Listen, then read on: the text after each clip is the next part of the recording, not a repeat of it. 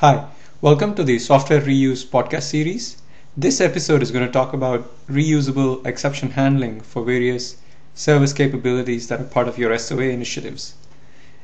Critical services basically raise two kinds of exceptions. They could be raising technical exceptions or business exceptions. And the idea here is you want to be able to provide exception handling in a standardized, centralized manner for various services in your environment to take advantage of. You also want to link exception handling to metrics and instrumentation because you want to know which particular request failed or which particular request did not complete successfully through all the steps required in your service and so on. So you want to be able to link the idea of message tracking and metrics and monitoring to exception handling. So it's also equally critical that you distinguish between technical and business exceptions because depending on the nature of exception and depending on how many requests or what kind of request failed, you might want to kick off a business process or send an email and so on.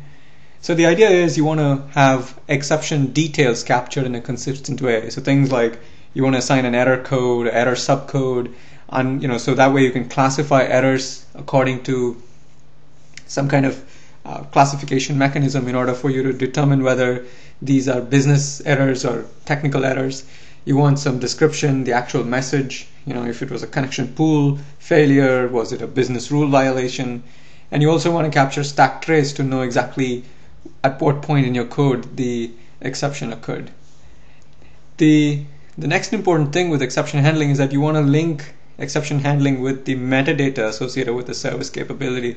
So what I mean by that is you have service metadata like name, version, useful input-output parameters. For example, if somebody is doing a get customer details invocation and using the customer ID as an input, and that would be a very important piece of information for debugging purposes, for tracking and troubleshooting.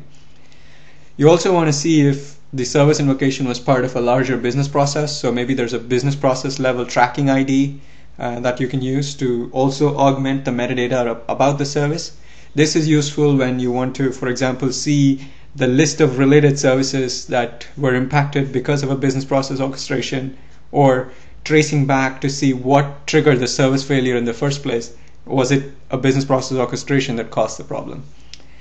The idea behind having a centralized error handler or an exception handler for services is that you can collect all these errors in a central place for further processing. So depending on the exception, depending on the metadata, you can route those errors, handle those errors appropriately. So for example, if it's a data validation exception where the issue is with the quality of data, let's say you have a customer address and the address is missing the zip code or the postal code, that's a required field.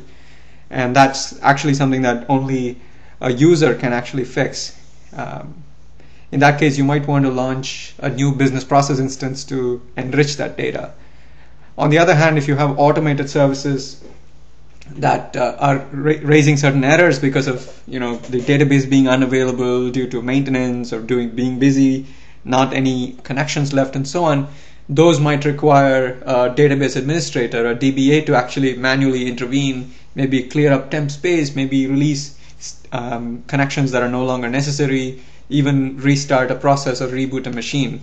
So the actual error handling varies. So you might want to give the flexibility of routing errors based on the metadata associated with the error in order for us to deal with that error.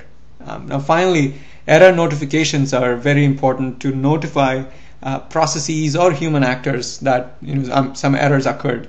So you want to either if you have internal proprietary protocols for aggregating errors, or you can use email as long as they're throttled to prevent flooding on the mail server, you might want to notify people that an error has occurred. And as you evolve the error handler being a central service, central capability, it can get smarter and smarter about what kind of additional actions that are necessary when handling that error, so that you can use notifications as a last resort as opposed to always notifying somebody for a manual intervention. Hope you enjoyed this episode of the Software Reuse podcast series. See you in the next one.